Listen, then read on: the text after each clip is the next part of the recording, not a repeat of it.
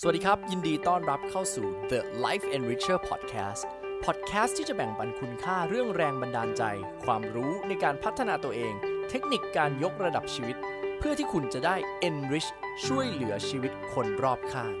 กับผมโอมหรินทร์จงเจริญรัตน์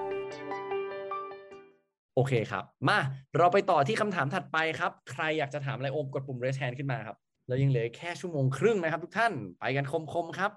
มีไหมใครพร้อมกดปุ่ม raise hand มาเลยครับ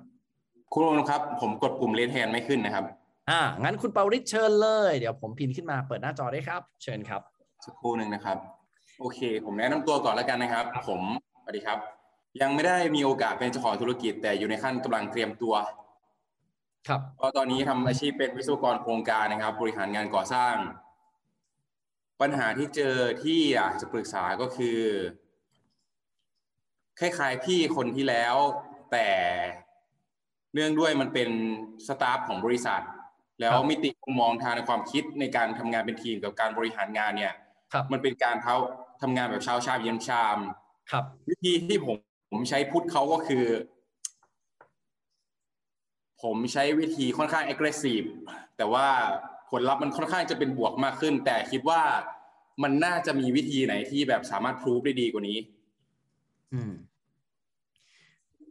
คือวิธีไหนสามารถทำให้คน perform ได้ดีกว่านี้โดยไม่ aggressive นี่คือคำถามเหรอครับให้มันเป็นความ aggressive ที่ดูซอฟต์ลงครับยังมีเลเวลที่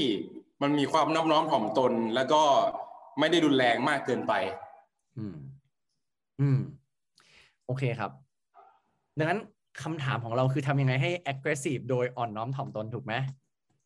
ประมาณนั้นครับ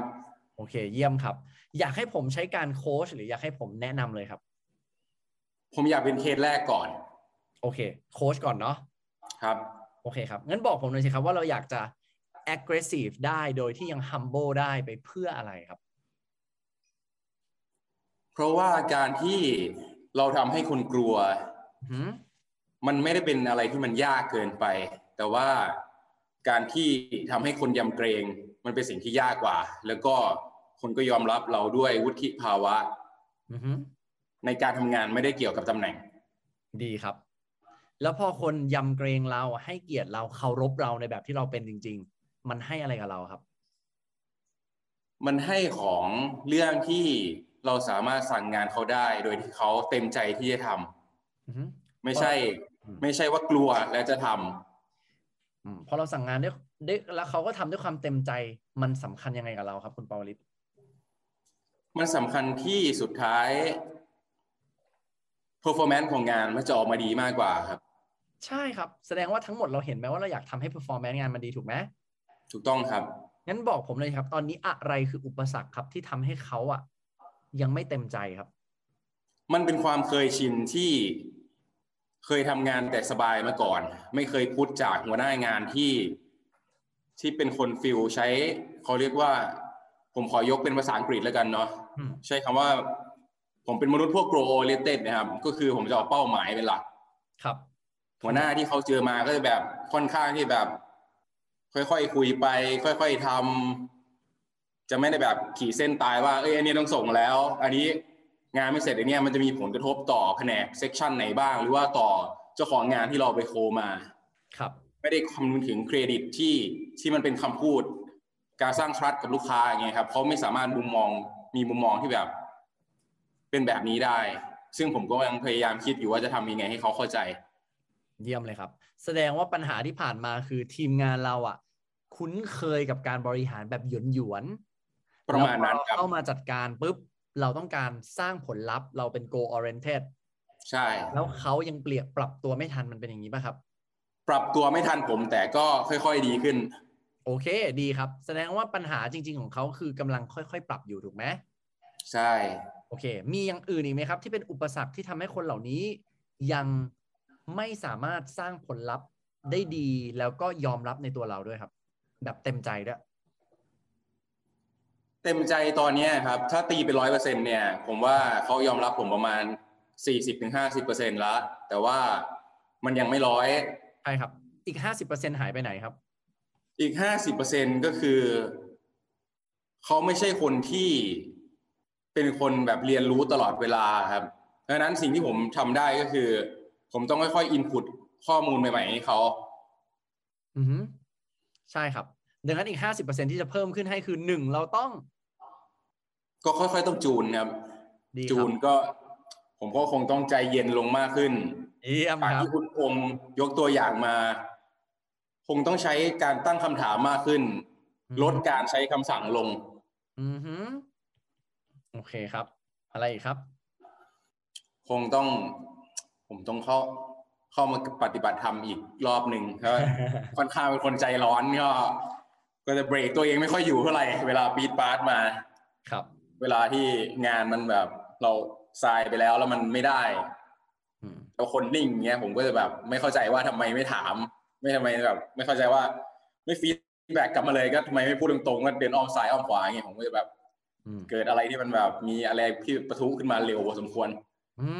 เยี่ยมครับแสดงว่าการบริหารจัดการอารมณ์ด้วยธรรมะก็เป็นหนึ่งสิ่งเนาะ EQ เนาะใช่ครับเยี่ยมมากมาถูกทางมากเลยครับคุณปาวลิตอะไรอีกครับที่ทำให้เรากลายเป็นเจ้านายที่มีบารมีครับมันเป็นเรื่องของ empathic communication กับการใส่ใจความเป็นอยู่ของเขาไม่ได้แบบสั่งงานอย่างเดียวสมัยก่อนอันนี้ผมแชร์คนในกลุ่มเลยกันนะครับสมัยก่อนผมเป็นอย่างนั้นผมเป็นคนที่ผมเหมือนสตีฟจ็อบส์มั้งคาแรคเตอร์ก็จะไม่มีคำว่าใครป่วยใครแบบรู้สึกอะไรยังไงมาก็จะมีแต่ความเข้าใจว่างานมันจะมีประสิทธิผลเท่านั้นแต่จริงๆด้วยความเป็นมนุษย์มันไม่ใช่ก็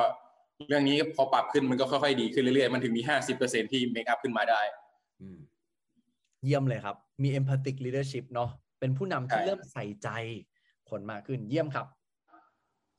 ถ้าเมื่อกี้เราได้ทำ5อย่างนั้นจริงๆทุกท่านฟังโจทย์ดีๆนะครับในโจทย์ตอนแรกคุณปาวริศบอกว่าทำยังไงดีนะครับให้เหมือนคนไม่ต้องกลัวเรานะครับแต่เป็นเหมือนยำเกรงนะครับแล้วก็เต็มใจทำโจทย์ตอนแรกๆฟังดูเหมือนต้องไปทำอะไรบางอย่างกับตัวทีมงานเนาะแต่พอโค้ชไปเรื่อยๆคุยกับคุณปาวริศไปเรื่อยๆคุณปาวริศเริ่มกลับมาเห็นว่าจริงๆเราต้องสอนเขาต้องค่อยๆจูนเราต้องใจเย็นมากขึ้นเราต้องลดการใช้คำสั่งและการเป็นถามให้เป็น two way communication เราต้องปฏิบัติธรรมและจัดการ EQ มากขึ้นและเราต้องใส่ใจหรือมี empathic leadership มากขึ้นคุณปาวลิกำลังตกผลึกอะไรกับคำตอบเหล่านี้ครับมันเป็นเรื่องของทักษะครับเรื่องพวกนี้ต้องใช้ทั้งความพยายามความอดทนแล้วก็เวลาใช่ครับไม่สามารถเกิดจากแค่ความเข้าใจอย่างเดียวแล้วพรุ่งนี้จะปึกปรับขึ้นมาแล้วแบบเราจะเปลี่ยนได้ 100% หรือว่าเขาจะเปลี่ยน 100% มันก็ต้องเรียนรู้ทั้งเขาทั้งเราใช่ครับและยินดีด้วยครับที่เราเห็นความสำคัญตรงนี้ครับเพราะถ้าเราทำได้เราจะกลายเป็นหัวหน้าแบบไหนครับเป็นหัวหน้าที่คนจะยกมือไหว้เราจากใจไม่ใช่ตำแหน่งเยี่ยมครับดังนั้นผมถามนะครับถ้า5ข้อเมื่อกี้ที่พี่ปาวริพูดมาเราทำได้ครบเราคิดว่าเราจะกลายเป็นผู้นำที่คนยำเกรงแบบเต็มใจหรือยังครับแน่นอนครับได้คำตอบจากตัวเองยังครับได้เลยครับเยี่ยมครับและนี่คือการโคชชิ่งครับทุกท่านปรบมือให้กับคุณปาวริศหน่อยนะฮะขอบคุณครับอันนี้คือหมวดแรกโคชชิ่งนะครับเราได้คำตอบไปแล้วผมขออนุญาตเพิ่มเติมในมุมของการแนะนำได้ไหมครับยินดีครับ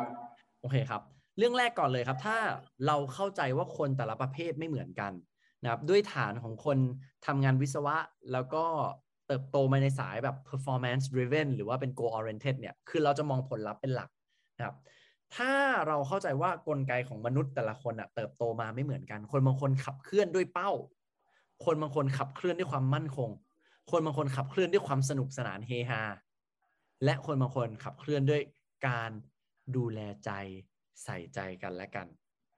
นะครับคนแต่ละคนอาจจะโดนกระตุ้นสร้างแรงจูงใจด้วยมิติที่แตกต่างกันครับคุณปาวริศนั่นหมายความว่าอะไรคนบางคนชอบครับที่เราจี้เขา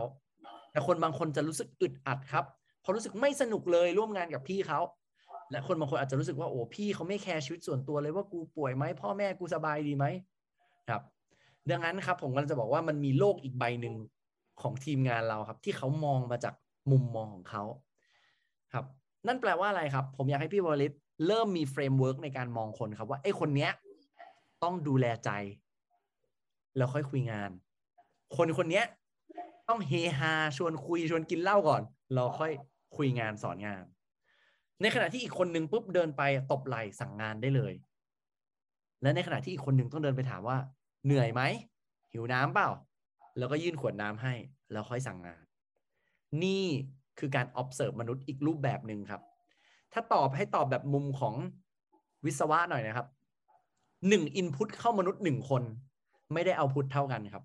มนุษย์แต่ละคนเหมือนมีซอฟต์แวร์ที่แตกต่างกันถ้าพี่ปวลิตแกะแพทเทิร์นของมนุษย์คนนั้นออกพี่จะรู้ว่าคนนี้ใส่ input นี้ได้ผลลัพธ์นี้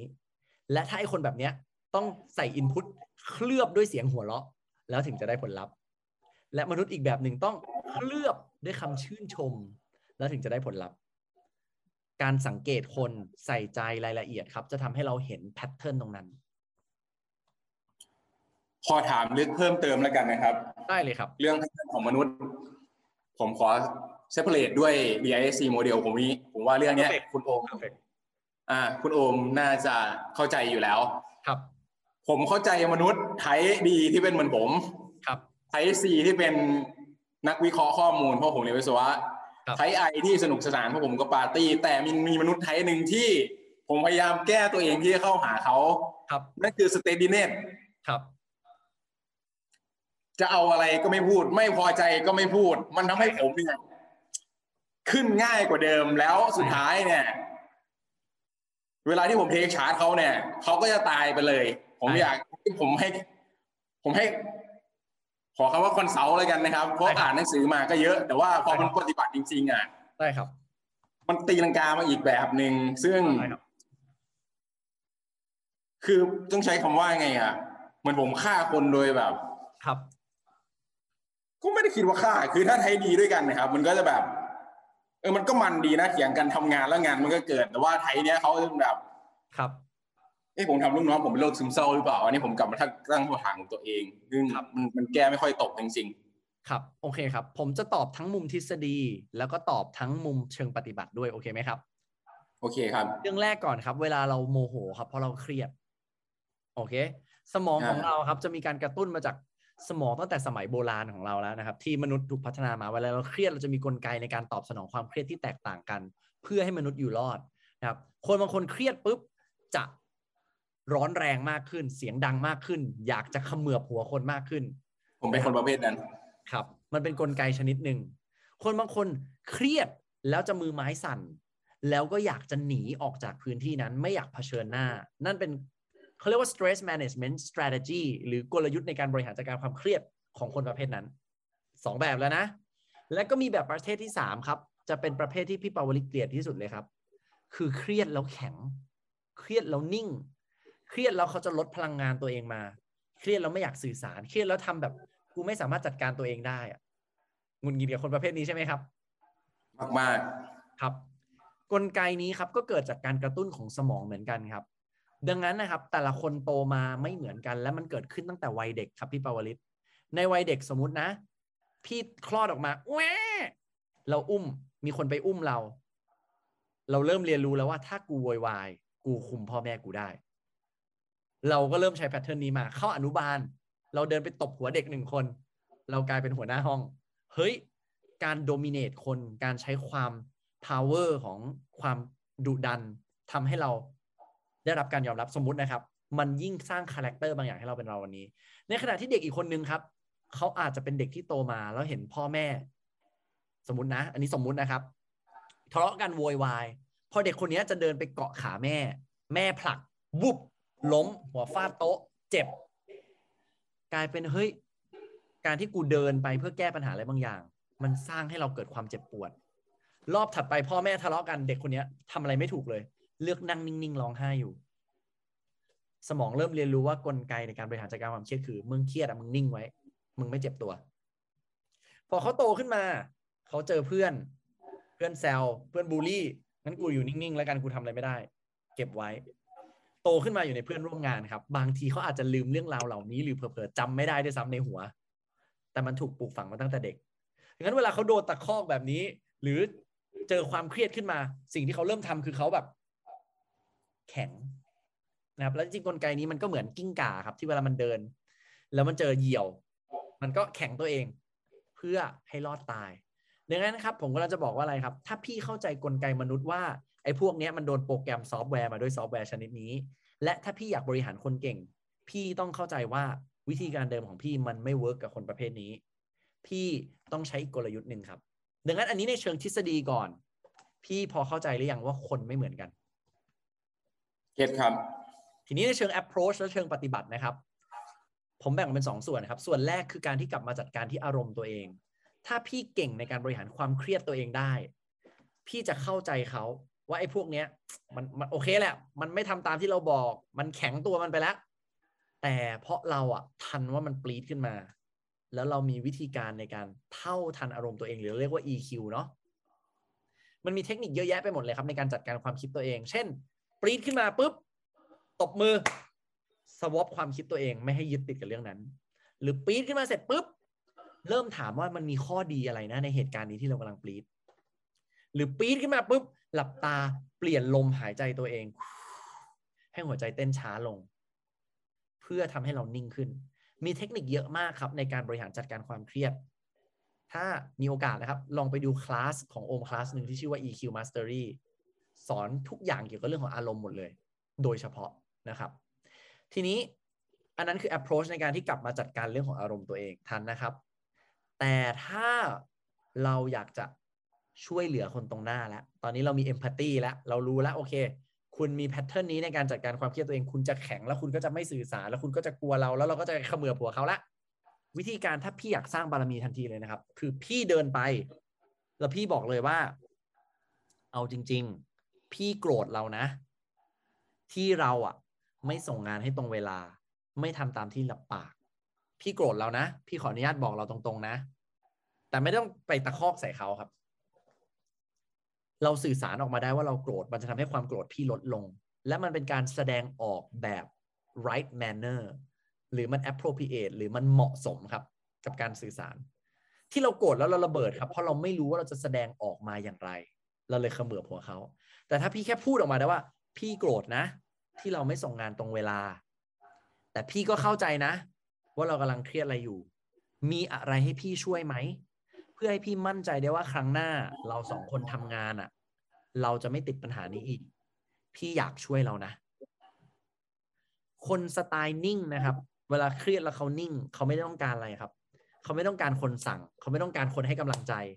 เขาต้องการมีคนอยู่ข้างๆแล้วบอกว่าทุกอย่างจะโอเคน้องเดี๋ยวเราแก้ไปด้วยกันพี่ปาวลิตพูดตามผมเลยแก้ไปด้วยกันแก้ไปด้วยกันนี่คือประโยคที่คนเหล่านี้อยากได้ยินครับซึ่งอาจจะไม่ใช่สไตล์เรานะเพราะเราตัวเองจัดการด้วยตัวเองลุยได้ดิแต่นี่คือศาสตร์ของการเข้าใจคนครับดังนั้นนั่นคือวิธีการหรือเวที่พี่สามารถใช้กับทีมงานพี่ได้ครับโอมตอบพี่เคลียร์ไหมครับเคลียร์ครับขอคำถามสุดท้ายครับเชิญครับแอดวานซ์ละกันอันนี้ไอ้มนุษย์แบบผมเนี่ยในทีมเนี่ยมันมีตัวเดียวครับที่เหลือที่เป็นโปรเจกต์แมเนเจอร์กับทีมงานที่ไม่ใช่คนที่เป็นมนุษย์แข็งจะเป็นประเภทโกรธและประชดน้อยใจประชดพูดไม่ตรงประเด็นแล้วก็คิดว่าคนที่นั่งฟังเขาเข้าใจแต่จริงๆด้วยภาษากายด้วยอะไรผมเข้าใจแหละแต่ถ้าเป็นคนอื่นเขาจะไม่เข้าใจครับกับอีกอย่างก็คือพอประชดก็ใช้ภาษากายที่บอกไปแล้วก็มีเดินหนีไม่เผชิญหน้าใช่อันนี้คือคอนดิชั่นโดยรอบของผมเลยรวมถึงคนที่อยู่โอเวอร์เฮดมากกว่าผมครับคำถามคืออะไรครับคำถามก็คือเมื่อเราเป็นตัวประหลาดในทีมครับเราจะแบบเราจะคอนวินด้วยบริบทอย่างนี้ไงด้วยโพสิชันที่มันต่างกันโอเคให้มันเหมาะสมมากที่สุดเยี่ยมครับก่อนอื่นเลยครับพี่ไม่ใช่ตัวประหลาดครับแล้วถ้าองค์กรขาดพี่ไปผมบอกเลยมีปัญหาเรื่อง performance แน่นอนจริงไหมถูกครับครับทุกท่านครับทุกคนในทุกนิสัยมีจุดแข็งและจุดอ่อนครับเจ้าของกิจการที่เก่งคือคนที่วางหมากไว้ถูกจุดและผมก็พูดกันตามตรงเลยครับผู้บริหารที่ผมโค้ชส่วนใหญ่นะจะเป็นสไตล์ฐานหัวทั้งนั้นเราอาจจะเรียกว่าเป็นคน type D หรือ type C ก็ได้คนส่วนใหญ่ที่เติบโตในหน้าที่การงานใน corporate level นะครับจะเป็นคนที่ต้องเก่งและแม่นยำในการขับเคลื่อนผลลัพธ์พอธุรกิจอยู่รอดด้วยตัวเลขและกำไรจริงไม่จริง ธุรกิจไม่ได้อยู่รอดเพราะพนักงานทุกคนมีความสุขแต่ไม่มีเงินนะครับดังนั้นนั่นคือเหตุผลแรกนะครับพี่ไม่ใช่ตัวประหลาดและจริงๆพี่คือทรัพย์สินชั้นยอดเยี่ยมของบริษัทครับแต่น้อยคนครับที่พอเก่งเรื่องของการสร้างผลลัพธ์ได้สามารถวางอัตราตัวเองลงพัฒนาตัวเองต่อจนเราเก่งเรื่องคนได้ถ้าเราเก่งทั้งผลลัพธ์และคนได้ครับพี่จะกลายเป็นสุดยอดคนที่องค์กรทุกองค์กรต้องการโอเคไหมครับแล้วมันอาศัยการพัฒนาตัวเองอย่างต่อเนื่องมากๆในขณะเดียวกันครับถ้าคนในห้องนี้คุณฟังอยู่คุณเป็นคนที่แบบเพื่อผู้คนจิตใจสบายๆคุณก็ต้องเก่งเรื่องแม่นยำในการ drive ผลลัพธ์บริษัทมากขึ้นคุณต้องแข็งมากขึ้นมันคือคำว่าหยินและหยางโอเคไหมครับดังนั้นประเด็นที่ผมกำลังจะบอกคือการที่มีองค์กรมีพี่อยู่ตรงนี้มันบาลานซ์หยินและหยางครับถ้าตอนนี้พี่อ่อนกว่านี้นะครับก็มีความเป็นไปได้ครับว่ามันอาจจะเปิดพื้นที่ให้คนบางคนได้แข็งข้อขึ้นหมายถึงควบคุมผลลัพธ์ได้มากขึ้นได้ด้วยเช่นกันทุกองค์กรมันจะโฟลว์ในพลังงานของมันดังนั้นวิธีการครับสำหรับพี่เลยนะ1ครับพี่ต้องเข้าใจก่อนว่าทั้งบนของพี่และล่างของพี่เขาเป็นคนละพลังงานเนาะเขาเป็นคนละสไตล์กับเราวิธีการครับถ้าพี่อยากจะเก่งคนอยากจะดีลกับคนข้างบนได้ข้างล่างได้และทำให้ทุกคนเป็นหนึ่งเดียวนะครับพี่ต้องวางอัตราตัวเองลงแปลว่าอะไรกำลังพยายามอยู่ครับครับคำว่าวางอัตราจริงๆมันง่ายมากพี่คือเราไม่ต้องยึดติดว่าเราเป็น D หรือเราเป็น C แต่เราเป็นใครก็ได้ครับ